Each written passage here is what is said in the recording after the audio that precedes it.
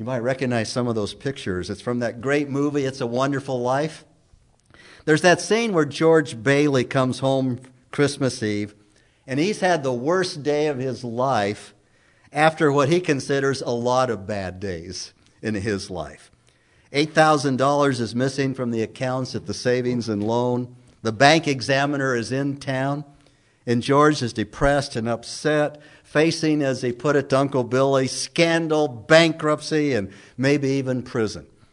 And when George gets home, his family is busy decorating for Christmas, and one of the daughters is practicing the same song over and over again on the piano. In their Christmas excitement, the other kids are trying to get their dad's attention, and finally, in his frustration, George says to his wife in the kitchen, "You call this a happy family? Why do we have to have all these kids?"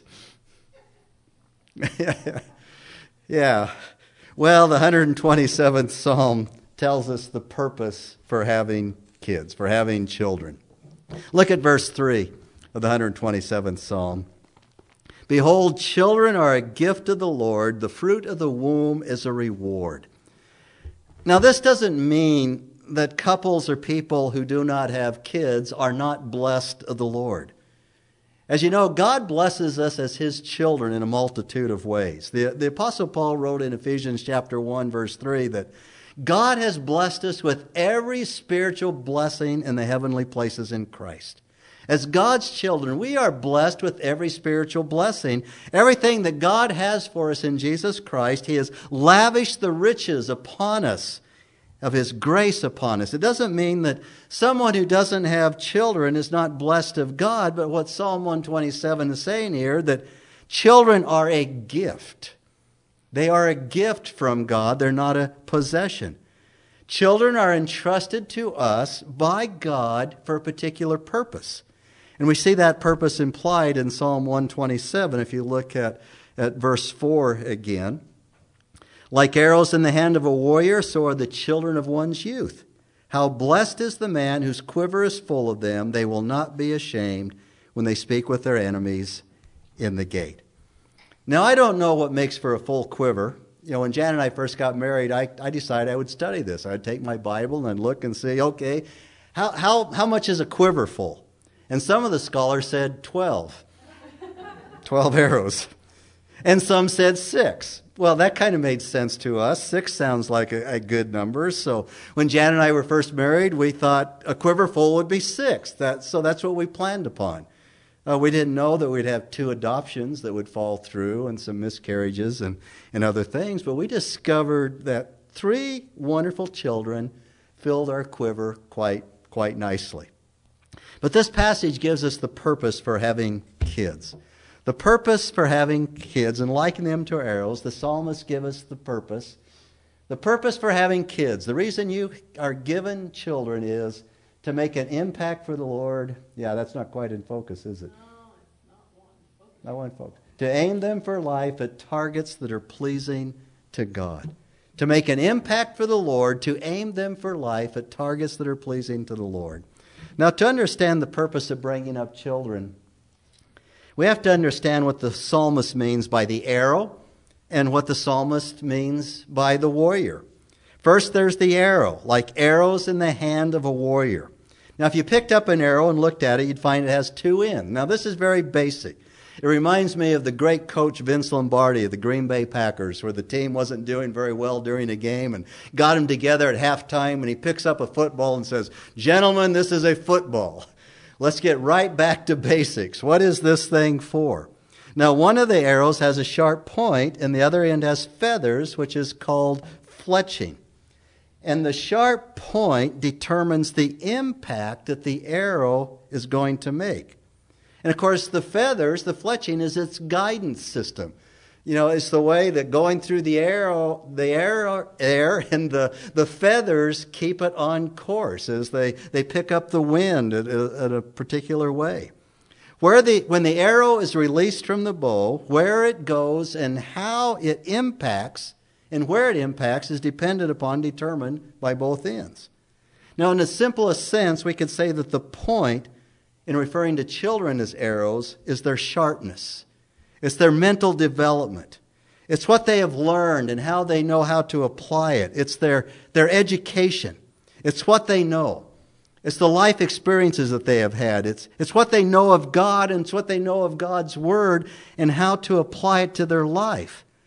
In particular, it's all those things that would help them make a maximum impact with their life in this world. All those things that God uses to make an impact for the kingdom of God, for the gospel of Jesus Christ, and for God's glory. The other end of the arrow with the feathers is the fletching. This is the guidance system. It determines where the arrow is going to go. When it is released, the fletching keeps the arrow on course.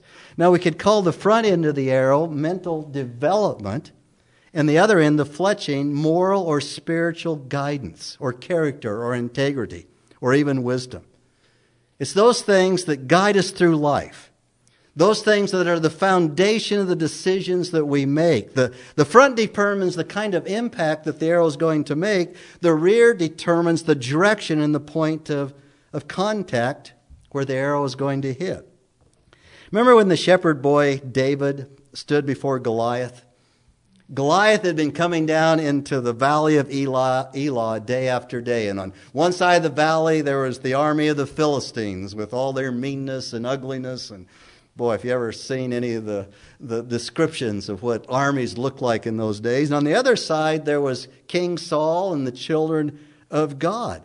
And day after day, Goliath would come down into that valley and he would mock the children of Israel, make fun of them, make fun of King Saul, and he would make fun of God, taunting the army of King Saul. Goliath had no fear of the arrows and the spears of King Saul. But when David stood before Goliath, even as a shepherd boy, Goliath didn't know how sharp David was. And he didn't know what kind of guidance David had received from the things of the Lord. And it only took one shot from the sling and one stone to hit Goliath in the forehead and bring him down. One shot. But when we think of arrows, if the front of the arrow is not very sharp, even if it's on target, it just makes a dull thud. And it can only irritate the enemy at best, and at worst, it invites the mockery of the enemy. Is that your best shot? You see, Saul's arrows, as it were not very, very sharp. Goliath wasn't afraid of those. But even the sharpest of arrows can go off course and be dangerous. How many arrows of children are released only to cause pain? Destroy the wrong targets. Dangerously boomerang. Even the sharpest of arrows, if it goes off track, becomes a very dangerous thing. How many arrows of children are released only to inflict hurt? You see, parents, you have to work on both ends of the arrow. You want to aim them at life at targets that are pleasing to God. You don't want them to go off course. You don't want them to destroy the wrong target. Or if they hit the right target, to only hit with a thud that makes no impact for the kingdom of Christ. Now, in the next couple of weeks, we're going to be digging more deeply into God's Word as we study how to work as parents and grandparents on both ends of the arrows that have been entrusted to us. But for now, we need to understand two actions that we must take as parents and grandparents. And the first is, arrows must be shaped and sharpened. Arrows must be shaped and sharpened. Now, in Solomon's day, when he wrote the 127th Psalm, you didn't go down to the local sporting goods store and buy arrows. Neither did you find them lying around on the ground. Sticks aren't arrows by nature. They have to be carefully shaped. They have to be carefully sharpened. And children are the same. And this implies work. A lot of work. Derek Kidner insightfully writes, "It's not untypical of God's gifts that first they are liabilities, at least responsibilities, before they become obvious assets. The greater their promise, the more likely that these sons will be a handful before they are a quiverful." I really like that. The greater their promise, the more likely that these sons will be a handful before they are a quiverful. And all the kids are going right now, I'm going to be all the handful I can be, right? No, that's not the point of that either. Children don't grow into straight, sharp arrows by being left to themselves, being left to the TV set, or left to their smartphones. It just isn't going to happen. It takes diligent effort on the part of wise parents to bring them up in the training of the Lord. And secondly, arrows must be aimed and released. Arrows that are left or shot haphazardly in any direction aren't much good. In fact, they can cause great harm if they're not aimed carefully. It implies skill and direction on the part of the archer. The archer must know his target. He must have sufficient skill to fire the arrows into it. And also related to this, the point of rearing children is not to keep them for ourselves. We must release them. I remember years ago when we were in Elko, Nevada, and I think it was a Mother's Day, and Jan was down in the nursery taking care of the kids in the nursery, and I preached a sermon on Moses, when love lets go. When love lets go, because the mother had to let Moses go. You know, at some point you have to release all of our kids, you know, and I didn't mean it this way, but all the moms were coming downstairs to pick up their kids, and they were all in tears. Wasn't a great Mother's Day. But there is a time, you know, from the very beginning, we are letting go and releasing our kids in certain areas and other ways carefully and purposefully, because one day we have to let them go. Because we have to release them, if I can put it this way, so that they will be burning arrows for the gospel of Jesus Christ. Now we come to the warrior. You might recognize Braveheart on that. The archer, the warrior who shapes and aims and releases his arrows. And there's two key passages of Scripture, one in the Old Testament and one in the New Testament, that turns our attention to the warrior, the father, like arrows in the hand of a warrior. And the first is Deuteronomy chapter 6 that we already read this morning. Deuteronomy chapter 6, the 4th verse, page 215. The 6th chapter of Deuteronomy is so basic. It's so essential for application. And I think we read this passage at least once a year, maybe twice, because this passage tells us as dads, as warriors, what we are supposed to be doing. The passage is called the Shema in Hebrew, which means hearing. It comes from Hear, O Israel, the Shema. This is what Moses wanted the children of Israel to hear, to heed, before they went into the promised land. Verse 4, Deuteronomy chapter 6. Hear, O Israel, the Lord is our God, the Lord is one. You shall love the Lord your God with all your heart, with all your soul, and with all your might. These words I am commanding you today shall be on your heart. You shall teach them diligently to your sons, and shall talk to them when you sit in your house, and when you walk by the way, and when you lie down, and when you rise up. You shall bind them as a sign on your hand, and they shall be as frontals on your forehead. You shall write them on the doorpost of your house and on your gates. It's supposed to be the most natural thing in the world and in the Lord to speak of the things of God to our kids. When we go about our daily routine, to be shaping and aiming our kids, it's to be natural, but it's also to be intentional. I emphasized the word you and your throughout this passage when I read it. Who is the you? Who is God addressing here? Who is this passage aimed at? It's aimed at the parents. It is especially aimed at the fathers who are the head of the home. This passage is not aimed at the church. It's not aimed at the schools. It's not aimed at educational establishments. It's aimed primarily at fathers. It's not even aimed at the church or Sunday school or Awana. It's aimed at the fathers and the parents. Now, the church has some great responsibility, and we are taking that responsibility very seriously here at Grace Baptist Church. But primarily, it's aimed at fathers. Fathers, teach your sons. Mothers, teach your sons, or generically, teach your sons and your daughters. And the problem is, I'm speaking mostly to dads here, Dad, we are letting other people steal our arrows, and they're getting away with it. They're getting away with it. The frightening thing is, a lot of people in this world want to direct your arrows, determine their sharpness. And this brings us to the New Testament passage in this regard. Ephesians chapter 6, verse 4, page 1433 in your Bible, the 6th chapter of Ephesians, the 4th verse.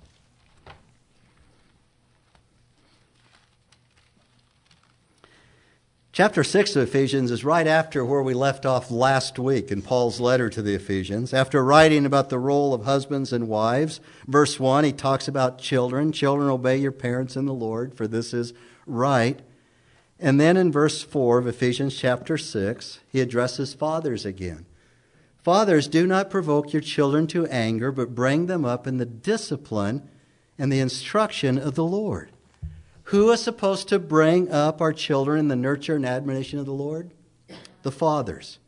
The father is the primary archer who shoots the arrows. Now, this doesn't mean that our children aren't going to be released or taught correctly if there's not a father in the home, okay? Eunice and Lois are mentioned in the New Testament, a godly grandmother and a godly mother who released Timothy. Timothy's father was Greek. We assume he wasn't a believer. Maybe he wasn't even very present in the home. And Timothy was released and became a spiritual son of the Apostle Paul as he was released into the world and into ministry. Paul had no children of his own, but he discipled Timothy, Titus, Silas, Priscilla, and Aquila, and many others. Now, moms may have to take on the primary responsibility in the home.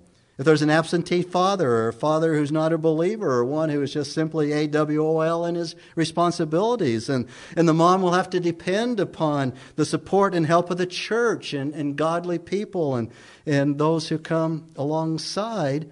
But dads, fathers, now I'm speaking to you again, we must bring up our kids in the discipline and instruction of the Lord. And the phrase in the Lord does not mean this. That we make sure our kids get to Sunday school, we make sure they're in Awana, and they sit through a church service. That's not it. The phrase of the Lord means we are raising our children, or rearing our children, as God rears His. We are to bring up our children the same way that God brings up His children. That's what it means to bring them up in the Lord. We are to treat our children the same way God treats His children. Therefore, the whole Bible becomes a textbook on rearing children. And then when they are in Sunday school, then when they are in Awana, then when they are in the church service, they will see how this works with everything that mom and dad are trying to do. Because the way we are to respond and act and discipline our children and love our children is the same way that this whole book, the Bible, God deals with His children. But the question is, how can you do it of the Lord if you don't know what is of the Lord? How can you speak of the things of God when you're in the car together, when you go fishing together, when you're sitting at a ball game, when you don't know what the things of the Lord are? And if you don't know what the things of the Lord are, then someone else is aiming your arrows. And back to Psalm 127, it gives us a specific application.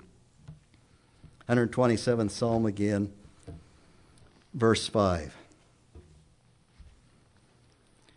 says, how blessed is the man whose quiver is full of them. They will not be ashamed when they speak with their enemies in the gate. The gate. What is the gate? When this psalm was written, the gate was the place of political and civil power in the community. The elders would gather at the city gate to discuss the issues of the city, much the same way that our city councils do today. Now, it was more informal during the time of the psalmist, but whoever had the prestige, whoever had the influence, whoever had a voice of wisdom or political clout would gather at the gate. We talked about Job, the man of suffering, in Sunday school this morning, and Job is a good example of a man who possessed godly influence in the gate. So turn to the 29th chapter of Job. Job is right before Psalms, so you don't have to go back too far to find it. Job chapter 29, 29th chapter of Job at verse 7, page 618. In the 29th chapter, Job is reminiscing in his suffering and talking with these friends who came to help him about the influence that he once had. And verse 7 of the 29th chapter of Job says this, verse 7.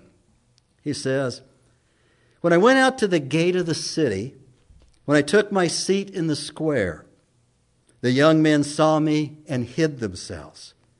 The old men arose and stood. The princes stopped talking and put their hands over their mouths.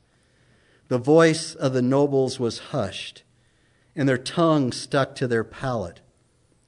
When the ear heard, it called me blessed, and when the eye saw, I gave witness of me. Verse 12, because. Why? Why this response of respect to Job at the gate? Why did people think and say to themselves, I can't say anything because Job knows. Job has the wisdom. Job has the influence. If I say anything, it sounds stupid to that great and godly wisdom of Job. Why? Verse 12. Why? Because I delivered the poor who cried for help, and the orphan who had no helper. The blessing of the one ready to perish came upon me, and I made the widow's heart sing. I put on righteousness, and it clothed me. My justice was like a robe and a turban. I was eyes to the blind and feet to the lame. I was a father to the needy, and I investigated the case which I did not know. I broke the jaws of the wicked and snatched the prey from his teeth. And I thought, I shall die in my nest. I shall multiply my days as the sand. My root is spread out to the waters, and dew lies all night on my branch. My glory is ever new with me, and my what? Bow is renewed in my hands. Job had influence in the gate because he had a bow and he had arrows, and he was willing to use them for God's glory. He did all of these things. He was eyes to the blind. He was feet to the lame. But we see that line in verse 13. The widow's heart sang for joy. What's that all about? Now picture this, guys. If you were a man in that day and you were dying of some infirmity and you were leaving your wife and kids behind and you were concerned about the prospects for your wife and kids in a hostile environment, you could call your wife to your dying bedside and say, it's going to be okay. Why? Nobody's going to take advantage of you. No one will be evil toward you. Why? Because Job sits in the city gate. Because Job. That's a bow with arrows and influence. Not just Job's, but his sons, who he had aimed and directed to God's purposes for life. Now there's another kind of impact that we want our arrows to have. We want them to have impact in the city gate. We also want them to have impact for and towards God. We dads are to speak of the commandments of our God with our children. We are to teach our children when we sit down, when we rise up, when we walk along with them. We are to plaster the things of God all over our home. Why? The answer to that is in Psalm 78. Turn to the 78th Psalm, Psalm 78, verse 8, page 703. We've been to this psalm several times as well. I want us to look at verse 8 to begin with and kind of back up in the text. Psalm 78, verse 8, because this verse contains the other side of things that has the side of arrows misdirected. Verse 8. That our children not be like their fathers, a stubborn, rebellious generation, a generation that had not prepared its heart and whose spirit was not faithful to God. A generation whose heart was not prepared, whose spirit was not faithful to God. And then look at verse 9. The sons of Ephraim were archers equipped with bows, yet they turned back in the day of battle.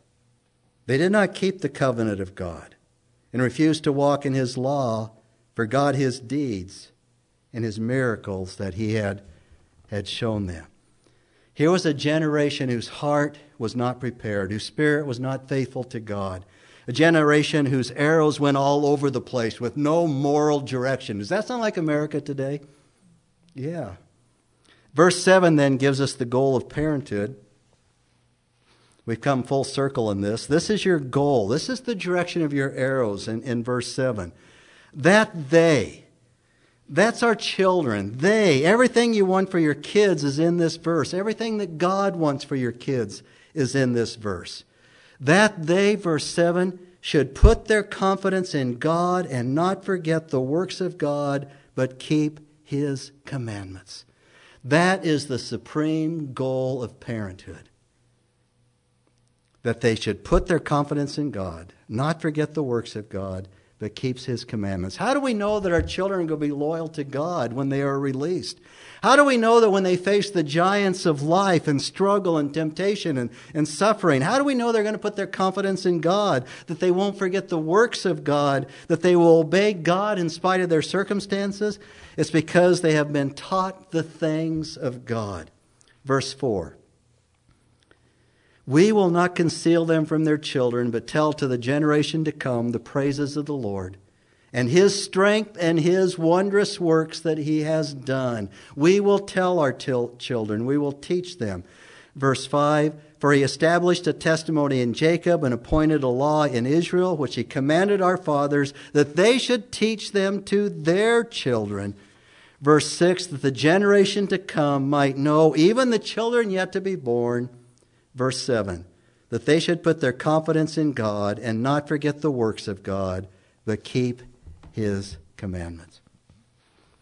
As dads and moms, as grandparents, we have to do whatever it takes to keep our arrows and in some cases, get them back. Get them back. As a church, we need to do whatever it takes to teach moms and dads and grandparents what it means to work on both ends of the arrow. We need to disciple parents and give them the necessary tools and show them how to use them in raising their kids as God raises His. And this is all promotion here again. It's not too late to come to our series this evening. We're exactly halfway through effective parenting in a defective world. Now, one of the neatest accounts in Scripture is the narrative of Noah and the flood.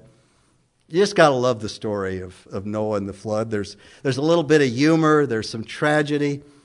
There's human frailty as well as faith. And, of course, the arrow stealers today will tell you that Noah never lived, that there wasn't any such flood. You know, one of our favorite things when we're traveling, we go to one of those historic or national monument sites is, you know, we'll be 14,000 feet above sea level, and they'll say, this used to be a big lake, you know, or something like that. It used to be all underwater. You know, I came across the thing a few years ago. They found over 500 gigantic fossilized oysters. And these are big. And you can find some very similar to these in Green River, Wyoming. And they've been discovered 13,000 feet above sea level in Huancavelica province, approximately 250 miles southeast of Peru's capital city, Lima. Now, it takes more faith to believe that these giant oysters crawled over 2 miles up a mountainside than to believe that they were deposited there by the deluge, the flood of Noah's day.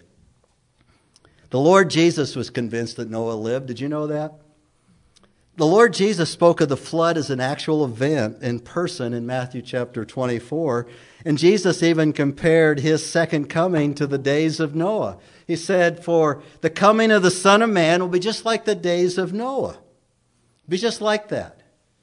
You know, Jesus believed Jonah lived, was swallowed by a big fish. Jesus believed that there was the flood. Of course He would believe that. But I got to thinking about this. Have you ever wondered how Noah got his wife, his 3 sons, and their wives to agree to get on the boat with him? You ever thought about that? That's a good question. No one in the whole world believed Noah except his family. And this is such an important event in history that Jesus and Peter and the writer to the Hebrews all said, in essence, getting on that boat, getting on the ark, is the same as salvation in Christ today. That if you get on that boat, if you get on that ark, it's the same as what we consider salvation in Christ today. The flood, the ark, Noah's faith is a picture of our salvation. Getting on the ark, it says, is the same as going through baptismal waters. In other words, we could say the application today is, how did Noah get his kids, his children, and their families saved? Parents, grandparents, this is the time to sit up in your chairs. Because this is the most important question to ever ask as a parent. How do our children get saved? That is the main priority. Well, here's Noah day in and day out building an ark for 100 days. Probably looked very similar to this. Can you imagine what this project must have looked like to his sons? There's Dad out there building a boat. No sails, no propulsion system, no oars. And did you know that the Bible says that it never rained on the face of the earth up to that point in history? Never rained. The world had never seen a downpour. Genesis 2:6 says, but a mist used to rise from the earth and the water and would water the whole surface of the ground. It was just kind of a greenhouse effect. It was misty, and once in a while it would precipitate and water the ground. And that's why there had never been a rainbow up until after the flood.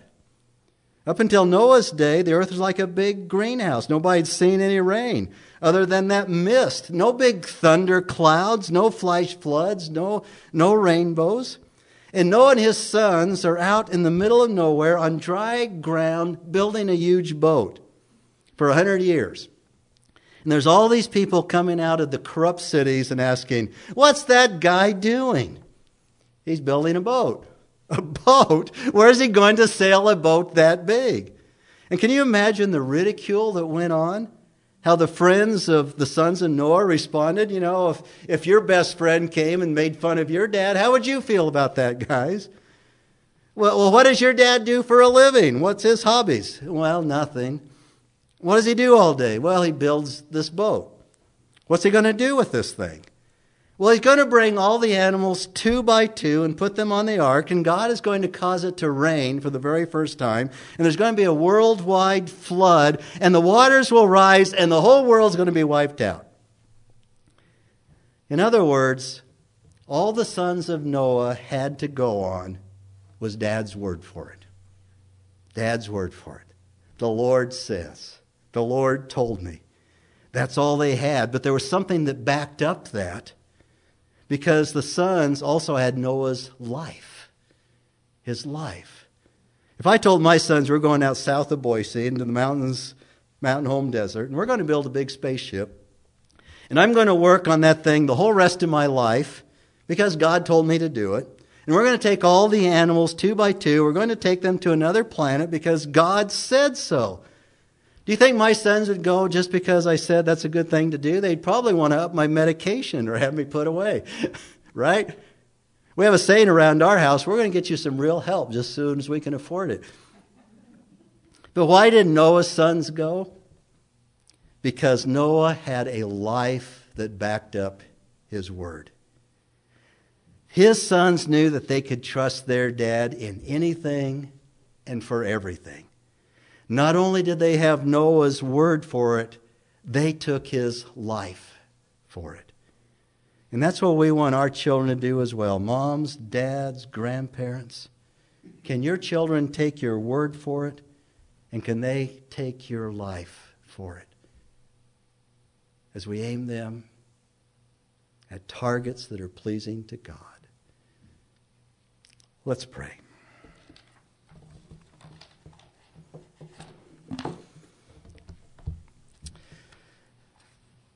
Our Heavenly Father, we thank you for the example of the godly men and women that we have seen in your word this morning.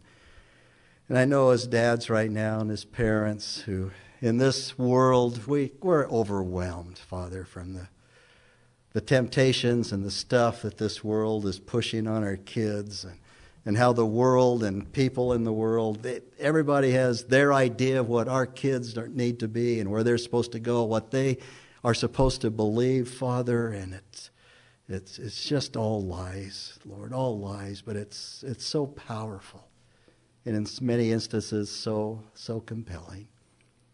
Father, I pray that the arrows that you have entrusted to our families in this church and the arrows that we have some influence on through Awana and other things and ministries that we do as a church, Father.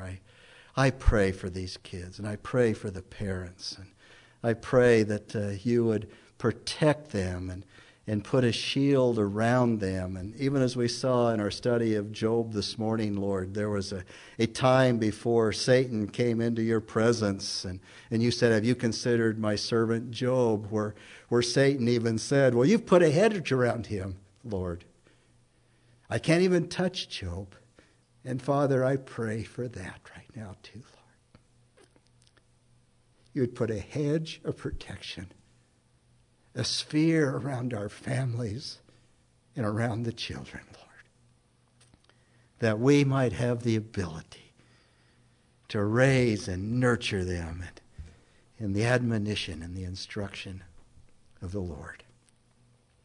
And for this we pray in Jesus' name.